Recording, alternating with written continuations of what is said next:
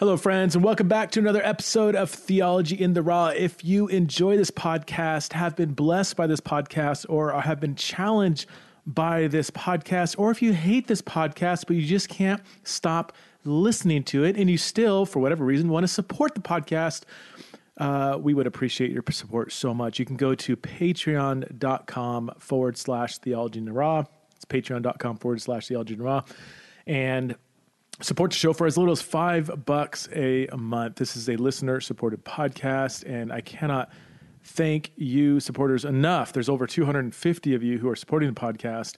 Can't thank you enough for your ongoing encouragement and support. And if you support the show, you get access to a Theology in the Raw community where we have dialogues, conversations. You get to ask questions that I sometimes address on the podcast.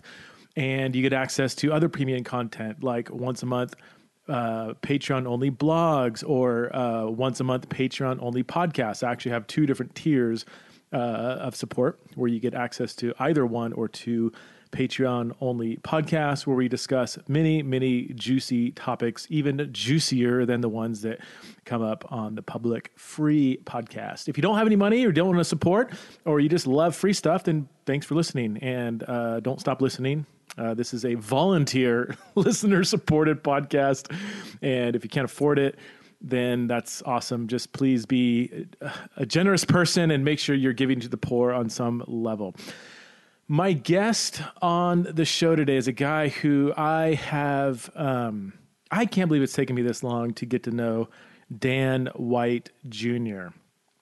I don't know if you know the name Dan White. He's written 3 books, The Church as Movement, Subterranean, and the recently released Love Over Fear. Love Over Fear is about, it is such a relevant book, and I'm so bummed that we only talked about this book at the tail end of the podcast, so make sure you listen to the whole thing to get a little, back and forth dialogue about the actual book, Love Over Fear. But Love Over Fear is a book that addresses the outrage culture that is saturating our society today and is saturating the church.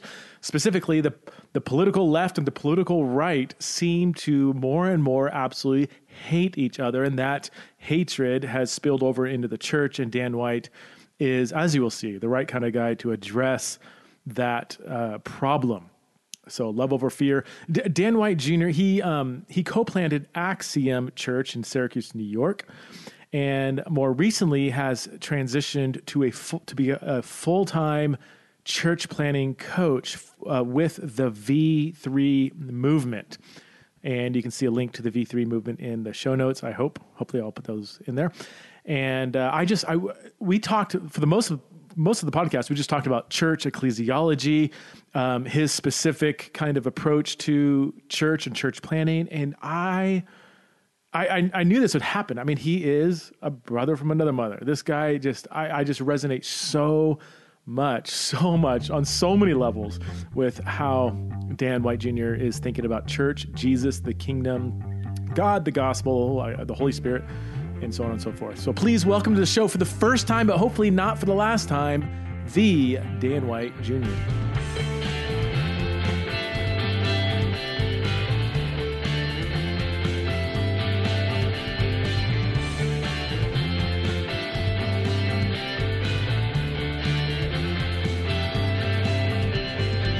All right, I'm here with my new friend. I'm going to say a friend that I've known and respected through social media, even though we've never met or talked in person or on the phone.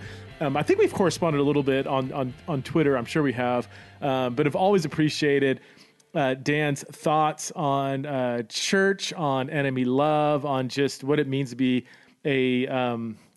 a Christian, really. I know it's so cliched and broad, but I so resonate with the way Dan thinks about the church and Christianity. It's shocking that this is the first time we've actually spoken in person. So Dan White, thanks so much for being on Theology in the Raw. Oh, thanks, Preston. It's a joy. So you've been a church planter, a coach, and now you are a full-time coach for, is it the V3 movement or V3 or how? Yes. Yep. The V3 movement is a ecumenical church plant training, coaching organization, helping church planters start a discipleship core, a group of 6 to 10 people who enter into a rule and rhythm of life together, and then are physically present in a specific neighborhood for the sake of mission and the witness of love, and then building that discipleship core to a mid-sized community, a group of 20 to 50 people that is a porous community that allows those to belong before they believe. Okay. And observe the witness of the discipleship core. And then when it gets to about 40, 50, it multiplies rather than building higher, and it multiplies into a new neighborhood or network. And so that's the training we do, and that's what I've been doing for the last 6-7 years. Can you and give specifically us, the last year full time. Can you give us a maybe narrative on your journey your ecclesiological journey? I mean, just in the 2 minutes you described your church, it's like, wow, that's kind of a different way of thinking about church. Although it seems like there's more and more people, kind of rethinking the fundamental structure of what it means to do and be church. But can you give us from a narrative perspective, your ecclesiology? Yeah, Preston, I had a meltdown around, it's been around 12 years ago. I was pastoring at a booming megachurch, and this is not going to be an anti-megachurch rant, but I had a meltdown in that environment, realizing how divorced from community and from spiritual formation and from embodiment with real people in a real place. I was just running a lot of systems and was acknowledged and affirmed for my skill set of preaching and communication, but I wasn't really living in an incarnate life. And that started to have an erosion on me, and I ended up turning down a teaching pastoral role in that environment, and that got me, it sent me out into the wilderness when I said no to that. Huh. And so I started to rethink what it meant to be the church, and instead of ripping and tearing and getting rid of the church, I actually found myself being more passionate about minimalism. Although that first year I was outside of specifically a church environment, I was in the wilderness, I was licking my wounds, I was depressed. I thought there was nothing left for me. If I couldn't lead in that environment, I couldn't lead anywhere. All my training, all my preaching, all my seminary education was about how to lead in that environment. And so as I started to explore the New Testament, I realized that I was actually in love with the church, but a minimalistic version of it. And so 10 years ago, I set out with a group of friends to start an intentional faith community in an under-resourced neighborhood in Syracuse, and didn't really know how to do it or what we were doing. There's probably a lot of idealism that had to be stripped off of us, honestly, but there was some major commitments, 4 commitments actually. Tight-knit community. We wanted to share life together. Life-forming discipleship. We wanted to train together and be developed together. Boundary crossing mission. We wanted our lives to be present outside of our presence to the way of Christ outside of 2-hour meeting, and then locally rooted presence. We wanted to be in tune and connected and listening to the beauty and brokenness in the neighborhood. And so those 4 things really anchored us, and over that whole thing was just really submission to the Lordship of Christ. And so there was a lot of experimentation, a lot of trying, and but that was my journey coming out of the Christian industrial complex into a more movemental way of being the church. What do you mean? What do you mean by? Can you unpack a minimalistic? You've said that word twice, and I think I know what you mean, but just for the sake of clarity. So minimalism, I pick up my imagination around minimalism from art, and specifically minimalism in the artistic world, and that was a strong movement to simplify the palettes of painting so that beauty can actually be seen. And so in in minimalism in being the church, it's realizing that so much excess and extra in privilege and the machinery of ministry just clutters up the simplicity of following Jesus on mission with others. So for me, it's about paring back our need for ministry machinery. And that could be as much as like, I'll just give you like what it looks like a little bit. Like, I don't love stages, specifically an actual stage. I think that can clutter up teaching and preaching. And so now that I wouldn't be legalistic about that, but we make decisions based upon our value of not allowing anything to try to get in the way of Jesus and the table of Christ and following Jesus. And so anyhow, that's a bit of the minimalistic kind of move. Well, tell me about the financial structure. Do you have like Sure. paid pastor, no paid pastor, a mortgage for the building, no mortgage, or is it flexible? Yeah, so these are all contextual decisions that people make, but in the movement I'm part of, and then even my local Christian community, we've decided not to ever pay a pastor full time. We pay part time, so that our leaders still have a foot in the world. Although,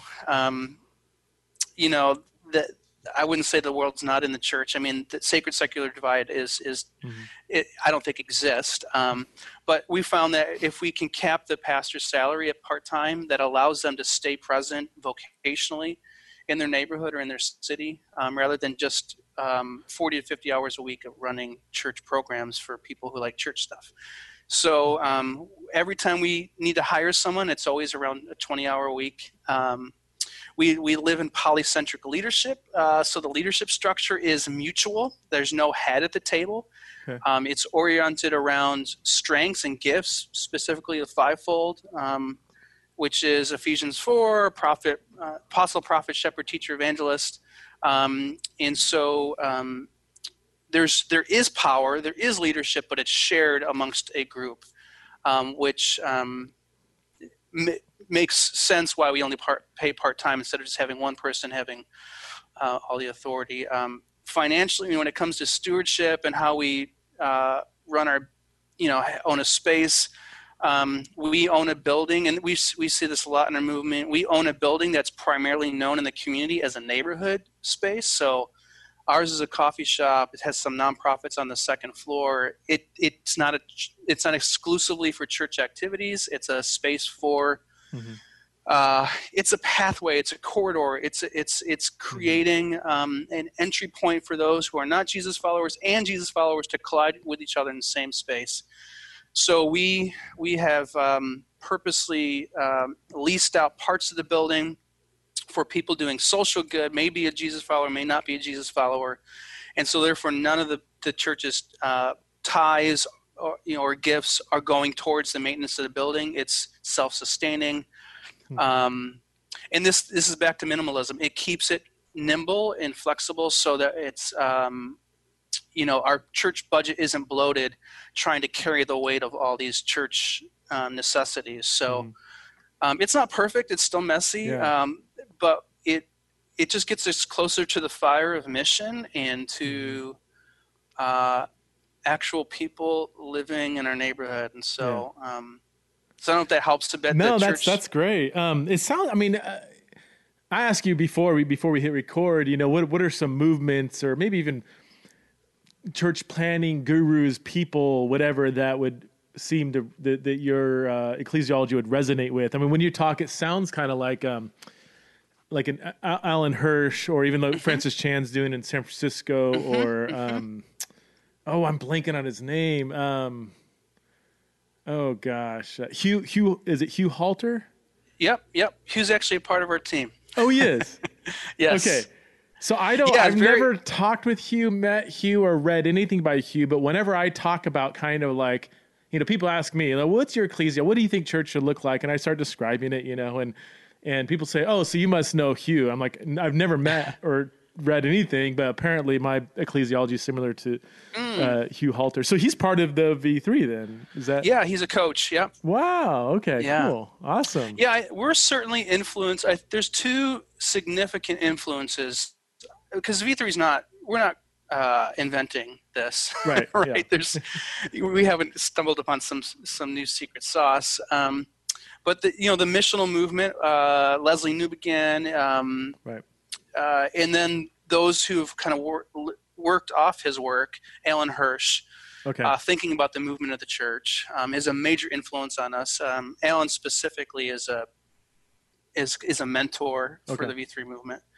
And then Anabaptism, which is probably the second arm, which is the valuing of shared life and community and a nonviolent approach to following Jesus. And Anabaptists, pretty intense passion around discipleship. Okay. And then also understanding that the church is a politic in and of itself. It is the visible witness of a new way of being in the world. And so those two things kind of come together and create a tension and a space there. So what's been some of the can you give me one of the biggest challenges?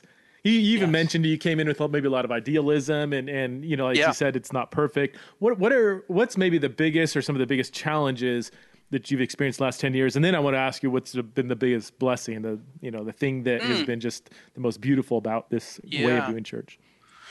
I mean, the biggest challenge is consumerism. Okay. That is in the water. It's so saturated in everything that we do. I'm a consumer. Everything I interact with is about whether I like it or don't like it. It's quality. My individual perception of it's good for me or not for me. Very passive relationship, but highly consumptive. And in doing church this way, you are slamming up against that false god. I mean, when people go to church, they still expect church to produce and create an experience that meets their felt needs and makes them have a good experience, which means all mess needs to be eliminated, all clunkiness, all error. Everything has to be excellent. Everything has to meet affinity needs, needs for moms, needs for toddlers, needs for men, needs for young adults, needs for 55 and older, needs for people who are into skateboarding, needs for people who are into, it just goes on and on and on, affinity based, which is a very consumptive way of viewing the church. And so, being the church this way, that's what you're ramming up against. And it can be a really easy temptation to slowly surrender that ground because that's what makes people happy and content in coming or participating in your church. And within no time, you find yourself maintaining a buffet of things just to meet people's needs. And you're saying, well, my assumption would be that the kinds of people that would come to the church, the type of church you're describing would not be, not be consciously consumeristic, but you're saying it's just so ingrained into this, even though you're attracting people who are wanting something different, it just constantly falls back into that. Preston, whether someone has experience in the church or not, whether they're evangelical or they're mainline, consumers is just in their bones. And so people come to our church who are often within the V3 movement, who are kind of burned from the church industrial complex or have no experience in church. And still within a few months, they're asking, hey, when are you going to start this? Or when are you going to do this? And because our 6-day-a-week life is based upon excellence. I mean, I get pretty ornery if my Amazon shipment doesn't come to me within 2 days, right? And so quick return, all those things are still just a part. It's not just a Christian cultural or evangelical seeker-sensitive challenge. It's just the way. So it's an issue of discipleship. So we find that most people's journey has to actually break that idol, be discipled out of those demands. I mean, Dietrich Bonhoeffer does great with this when he talks about this in Life Together, his classic work there, is that we actually do damage to the Christian community with our idealism. And that's what consumerism is. It's an idealism around how it should meet my needs. I'm curious. So I lived in the UK for 3 years. I just got back from spending a month in Europe, and I'm constantly, I mean, even though Europe and the UK is still Western, the level, the intensity of consumerism is way down. Yes. And I notice this when I go out to eat, like in most European, is the UK? Certainly in France, when you go out to eat, it is highly offensive for the waiter to bring you the check. If you don't ask for the check, you can sit there for 5, 6, 7 hours, and they will never even say, "Would you like your check?" Because that's like, it's just not rushed, and they're not concerned about flipping tables because they don't make you don't tip in Europe, and so they're just making an hourly wage. They may take a half hour to come to your table. They may take your drink order, and then come back an hour later. Everything is just so slow, and that kind of like restaurant experience, which I was reminded of last month, and how it takes a while for me to detox. For them, a meal is so much more than just boom, boom, boom, consume and go. And that kind of reflects the culture as a whole. One of the most beautiful things about living in Scotland was how people just didn't, really important high profile professors had like way outdated carpet, small homes, no furniture, one car, if that, and it just wasn't, and I really enjoyed not being in sort of the rat race of consumerism as intensely. Certainly they have it, but not as intensely. Anyway, that's all background to, I wonder if this model of church, does it work better? Have you experienced in does the American brand of consumerism intensify everything you're talking about? Preston, you're right on. The traction we see traction in the U.S., but the serious traction that we see is actually outside of the U.S. Okay. And I think it's because they don't have some of the cultural hurdles or the memory of bigger, better, faster that we have. And so there's a unique sin in the U.S. around productivity. Yeah. That's why people come to the U.S. In some good ways, because it is, you can make a name for yourself here, and you can, in some sense, be successful on our shores here. And so, but when you baptize that into Christian community, you've got a monster you're dealing with. And so I do think it's harder here in the U.S. Okay. But that actually makes me buckle down even harder into faithfulness and realize that this is a peculiar way that has to be piloted. It's slower. It's not the fast track to growth. So anybody looking at being the church this way can misinterpret the word multiplication and think, oh, that's just fast addition over and over and over again. Yeah. It is not. It's a hard slug, but it's to me it's a more rewarding and more fulfilling way of being the church. But it is slow, and it takes a long view rather than a short view. Oh wow, that's so the blessing. Okay, so we've been kind of like it can become frustrating butting up against consumerism. But what's been the greatest blessing or blessings in the last 10 years in your church experience? That so for as post-Christian as we are, Syracuse, the city I'm in, is exceptionally post-Christian. 3.5% of the population attend church on a regular basis, if those stats are correct. But there's very few people within the city limits that are attending church regularly. It's not even part of their active life. So the question is why? Is it because there's not a lot of good options for church? No. I mean, our suburbs, we have some really fruitful, successful churches. I really do think that the rub has been the MO of the church. The characterization of the church has not been good here. That being said, the blessing has been that when people are given space to re-explore the person of Christ, away from the industrial complex and the personality-driven approaches, and there actually is a re-saving that I'm seeing. I'm seeing people find Jesus as real for the first time. And it's because I don't think many people have actually looked at the words, works, and ways of Christ closely.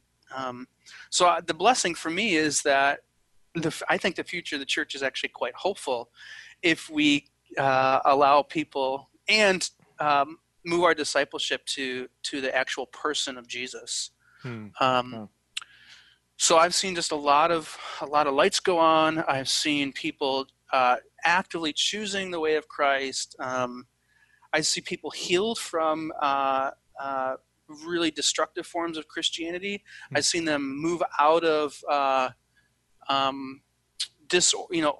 environments where they were raised in maybe highly liberal environments where there's no order and there's no orientation, there's no safety of like who am I and what are the boundaries, that when they find Jesus and they find the authority of Christ to be not coercive and not controlling, but highly invitational, they actually find a path to walk on. And so there's a lot of hope for me in that. That's been the blessing the last 10 years. That's awesome, man. So as somebody who would myself being somebody who battles with de-churched tendencies, sure. I tend to gravitate towards other de-churched people. And I even a couple of years ago planted and then closed down a church plant that was very much similar to what you're talking about. And a lot of de-churched people were at that church. So I'm around a lot of de-churched people. And sometimes de-churched people,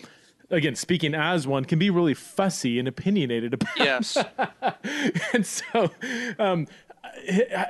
how have you navigated those challenges? Because I imagine you kind of made passive reference. You get people that have been burned by the church that, have opinions about what church should and shouldn't be. And maybe they're initially attracted to your model, but then I can imagine that presents its own, could present its own challenges. How do you navigate that with wisdom and grace?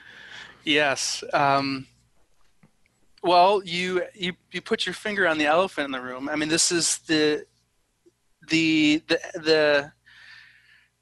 reputation for churches like mine and like those in the V3 movement. The reputation is that they're toxic and right.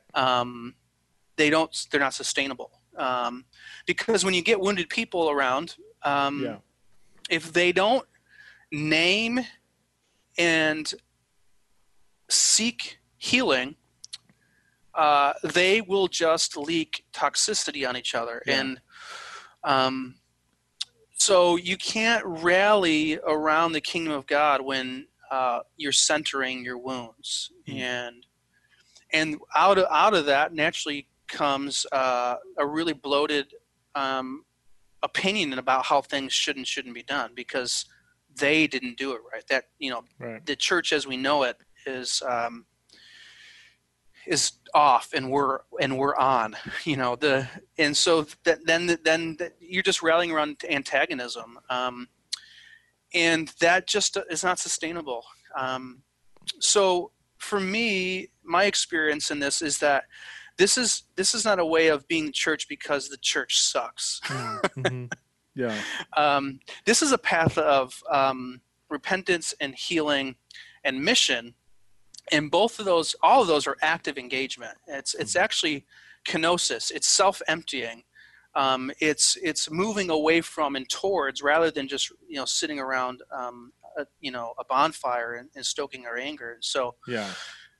you have to have an intentional discipleship around healing.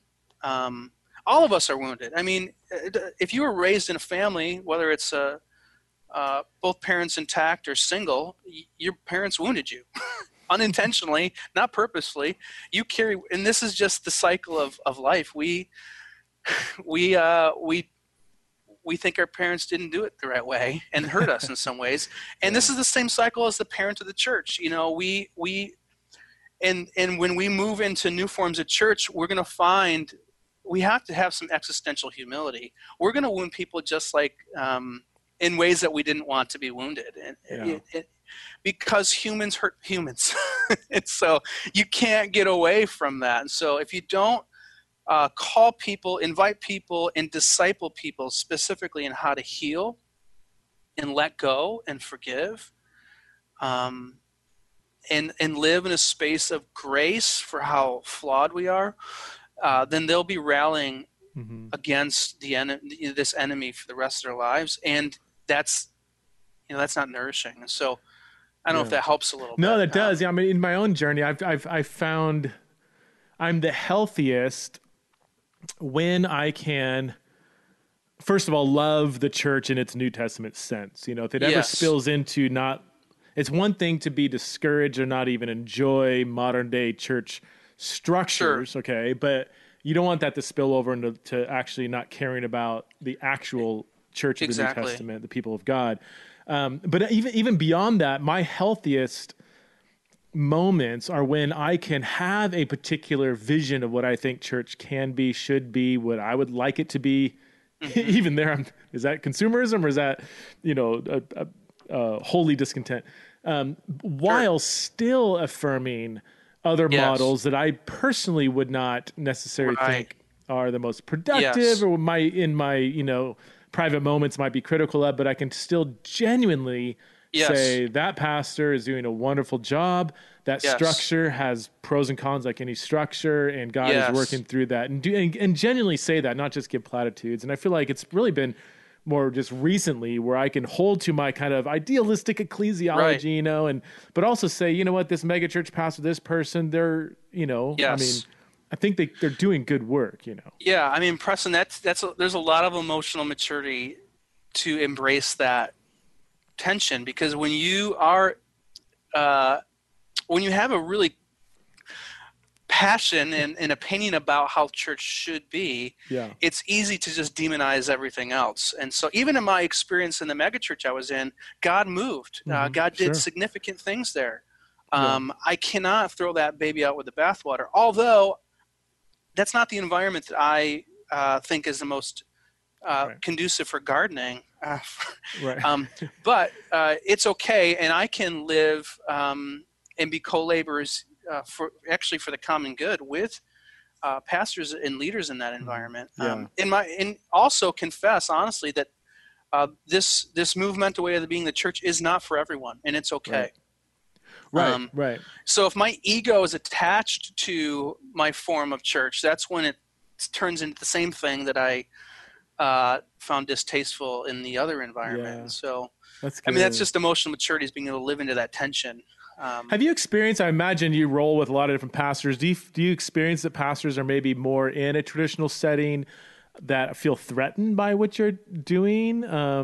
Or do you get along with, you can hang out with the pastor of a mega church or whatever, a traditional church, and you can talk about your ecclesiology and they're like, oh man, that's awesome? Or is there a kind of an underlying rub, because I mean, leaders can become our identities can be wrapped up into the very thing we've created and invested our life in doing. So it's kind of like I've seen this with missionaries. There's always, there's been, I think, a healthy overhaul in how we do missions over the last 30, 40 years. And some old school missionaries might feel threatened, like, gosh, is this new way of doing missions? What, is the last 40 years of what I've been doing, is that just not worth anything, and hopefully that's not our intention to do that, but we still do need to be rethinking paradigms and, trying to get back to the New Testament vision of how God wants us to live. But that's a long question. That's great. Yeah. I do. Well, I see a few things. I'm just being as explicit as I can. I mean, for some pastors that, and I get to coach all over the country. So just modeling a different way is a thorn in the side of some pastors, because their ego is completely wrapped up in what they're doing and what they're trying to lead their congregation into. And so in those environments, I'm actually less prophetic. Okay. And I just want to be wise like a serpent and as gentle as a dove, and trying to find kind ways to connect with them, because we're all going to get, the kingdom is going to come in its fullest, and we're all going to be humbled by how little we knew about how to be the church, even me. And so I don't want to be in that environment as a, and actually, if you're too harsh of a prophet, you're not gonna be at the table any longer, and you won't even actually have the conversation. Yeah. And so, finding ways to be winsome is really important in those environments. The other pastors, here's the explicit part, is I probably have 4 or 5 handfuls of pastors leading traditional, booming churches who privately and quietly in their office tell me if they could do it another way, they would. But the industrial complex has gotten so big that they can't. There's no way out. So so now they have to live in this tension about what they want and around what they've created. In my experience, I don't have a statistic for this, like a studied, but I think that's at least a growing number, a sizable minority, if not the majority of people I know. And maybe I'm in certain circles that, I don't know, but I'm shocked, but no longer shocked at how many people deep down, Christians, thought leaders, pastors, actually, hear you talk about the church and say that is a beautiful thing. I would love to be in that kind of environment. Have you sensed that? I mean, it just seems like there's a growing number of people that are just tired of the complex. It's exhaustion that is making your average pastor leader think, can I keep this up? Yeah. Can we keep this up? And I mean, the writing is on the wall in that there's just so much discontent with what we're even producing. Even the sexiest churches on the block aren't. There's just a lot of discontent, and so when you're working so hard as a pastor leader, and there's just not a lot of love for what you're doing, you find yourself exhausted and burnt out. And so, I think, pastors. And I'm giving them the benefit of the doubt, they read their Bibles. So if you just read the New Testament, you start seeing a form of the church, and you often preach that from the pulpit, but you don't practice that in your ecclesiology. And so, I mean, I hear pastors who are leading churches that I wouldn't enjoy preach the same things that we're talking about now, but they just haven't landed in their practice. They're more, share life and community, love your neighbor, we need to live on mission. But they haven't restructured their ecclesiology so that people can actually live into that, or at least give them a chance to live into that. I think that the longing and the want and the exhaustion is there, but we're just we just got to keep the machine running. So in your experience, in your church model, have you seen a higher degree of authentic discipling relationships happening? Because the assumption is, if you do a small church or something like what you're doing, then authentic, natural, solid, open relationships are going to naturally happen. Have you experienced that, or is that always a challenge, no matter the size? Yeah, I think discipleship is uphill no matter what environment you're in. It might be just a little easier when you strip away all the excess, because they don't have the option to just feast on the buffet of Christian offerings. But it is always counterintuitive for people to warm up to the apprentice when the Apostle Paul says, "Come, follow me as I follow Christ," that creates an automatic rub. And so and I find this that in my experience, the last 10 years, people want. This is why coaching is so big and self-help books. People want betterment. They want change. They want to transform, but they don't want the actual interpersonal rub. And so because it's easier to say I've changed my mind or I'm a different person because I read 5 books or because I listen to these podcasts every week, or I got coaching via an hour on a coaching group. But when it comes to localized, embodied, physically committed discipleship, it rubs our human nature wrong. Yeah. When my discipler, his name is Dr. Snyder, told me we were meeting together, told me at one point that he said, "Dan, I just need you to hear this. You are you're a bit of a know-it-all." So when you're hearing that across the table in Friendly's, is Friendly's still open? I don't even know what that is. No. Oh, it's a diner. It's a classic diner. Must be an East Coast man, thing. maybe it's just a Northeast thing. So Friendly's is a diner. We go there and me and discipling me. But at one point, you just said, "Dan, you're a bit of a know-it-all." Wow. That hurt hard. It's much different than just reading a Henry Nouwen book that says people can tend to be know-it-alls. Yeah. Right. There is a rub there, and so I still find it's deeply challenging and to get people who want transformation to actually enter into an apprentice relationship where they are learning how to follow Christ in the way of mission under the lordship of Jesus. So that's a difficult. It's still there. And that's why the home church movement, and not to throw them under the bus, but even the home church movement has a tendency not to be a discipling environment and more just a space of belonging and not a space of becoming. So we all want to belong to people. And that's why, I actually attended a home church in that 1 year I had my wilderness, and I belonged to those people because we all had shared wounds. But becoming, which is the step of transformation and repentance and reflection, and seeing yourself in the good and the bad, we didn't move in that space because that actually would we really didn't want to hear that. We just wanted to belong to each other, not become. So is that how you would distinguish your movement from the typical home church movement? And of course, this is a generalization. There's overlap, but the becoming and belonging. I don't want to be unfair there because I've visited 50 or 60 home churches over the last few years, and there are people taking discipleship seriously in those environments.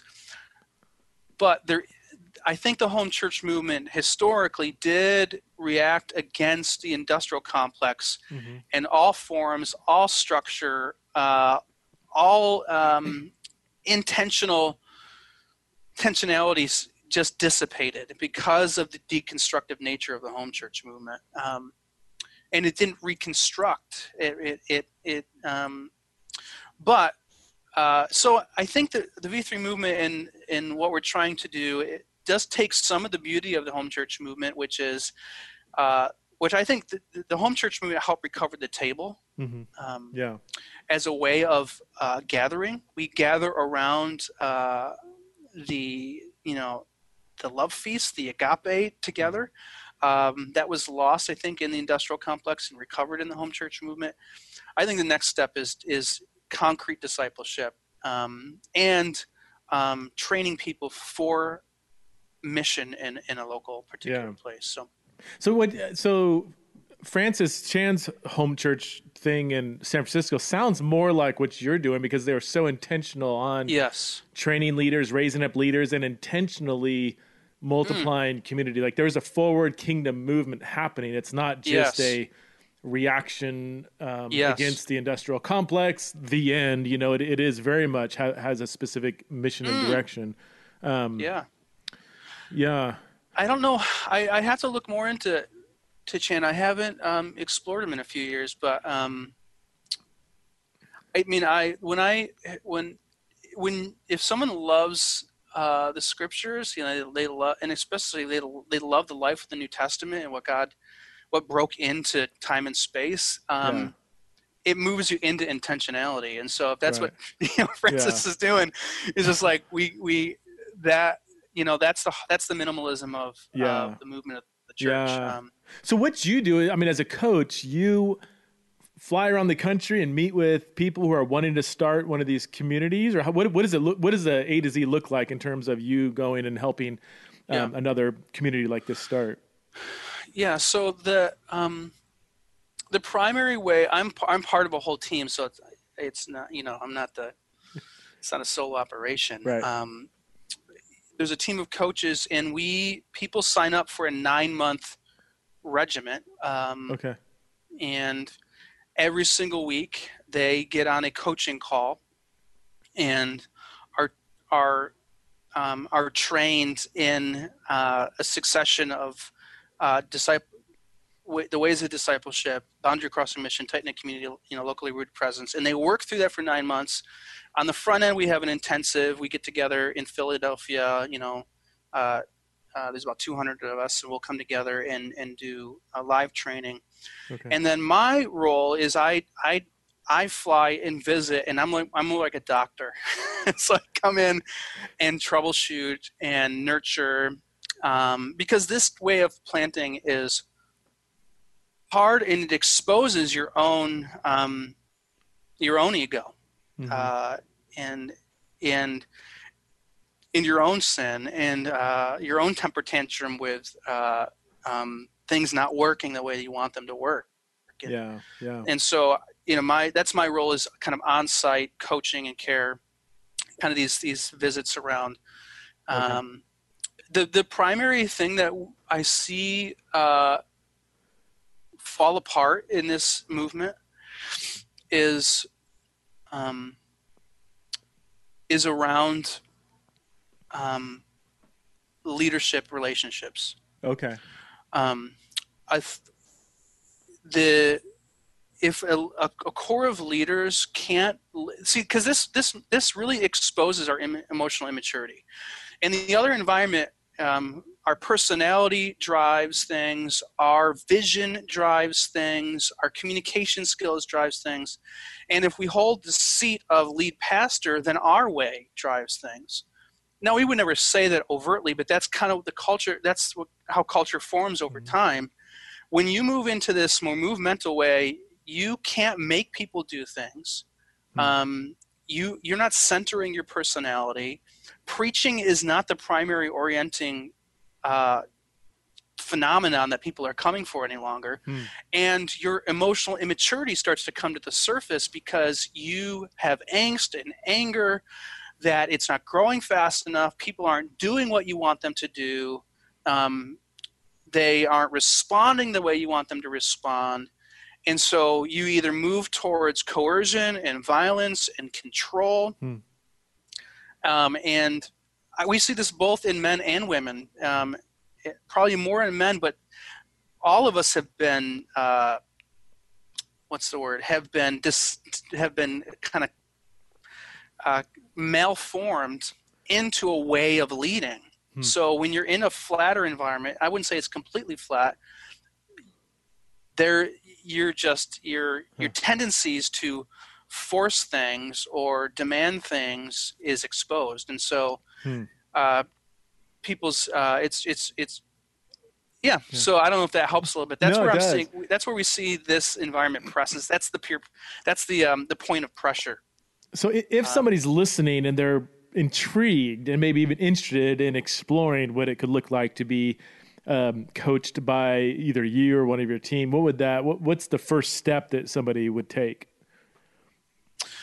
The best place to go is the v3movement.org and just apply. There's an application on there, and it's a short application, and that kind of sparks we call you, we start to explore where you're at and what your vision for planting is, what your history is, and then you would enter into a if you got accepted, we'll have about 100 applicants, and we only accept about 50 or 60. Oh, wow.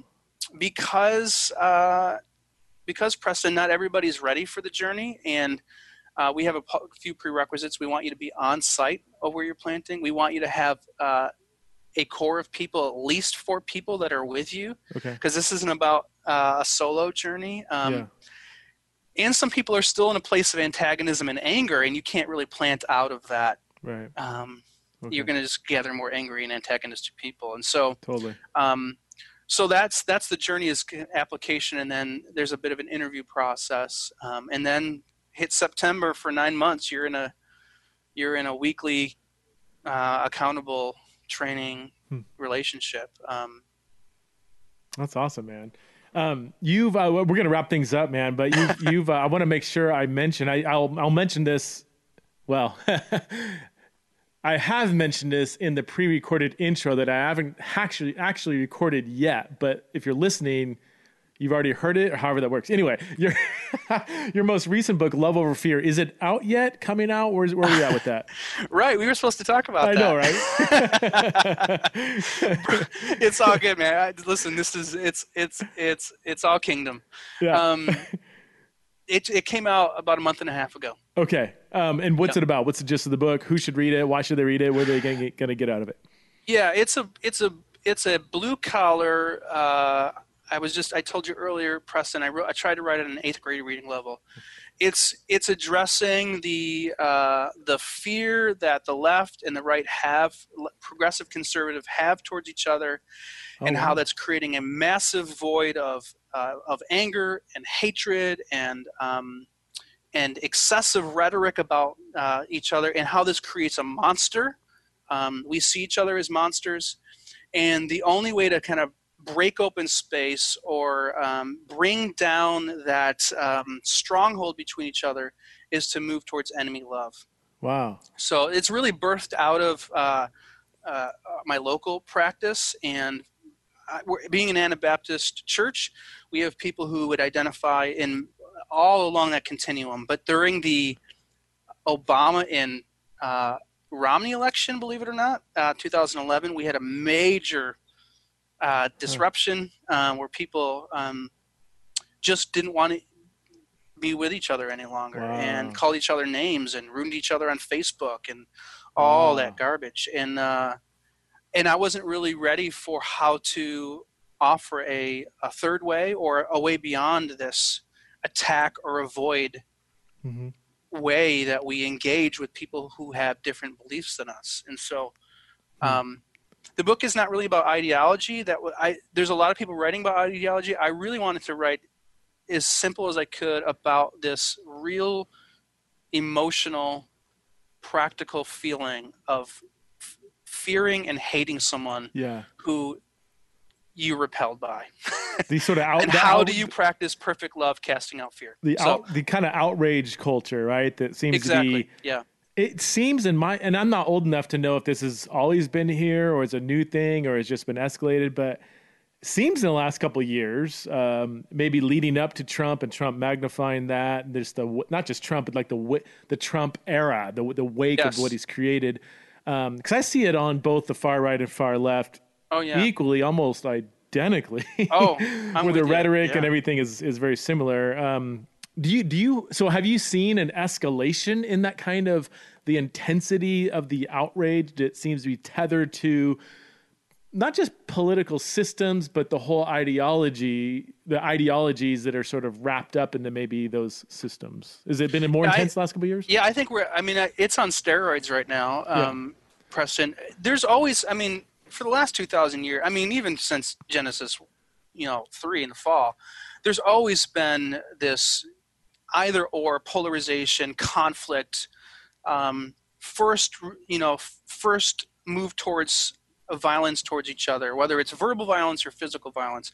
It's just that's the sin of all time in the face of the other. But now, because of technology, it is viral, and it is part of our life all day long, especially if we're connected into Twitter, Facebook, and cable news. It's just constantly in our grill. Yeah. The Barna, no, it was actually Gallup just put out in 2016 that whether the research is always a little funky, but if conservatives, 78% of conservatives only have conservative friends, 72% of progressives only have progressive friends, which is pretty much the same stat, right? We have further moved away from each other to the point where very few of us have people that vote differently than us that are deep friends. Right. And this is the result of polarization. And I really think this is always been there, but it's at, the fire is moved out of the bonfire and is now burning up the forests in California. It's just off the chain. And so if discipleship, if teaching people how to follow Jesus doesn't call them into how to love their enemies beyond sentimentalism, beyond esoteric ideas, into practical affection for people they hate, it's not the way of Christ.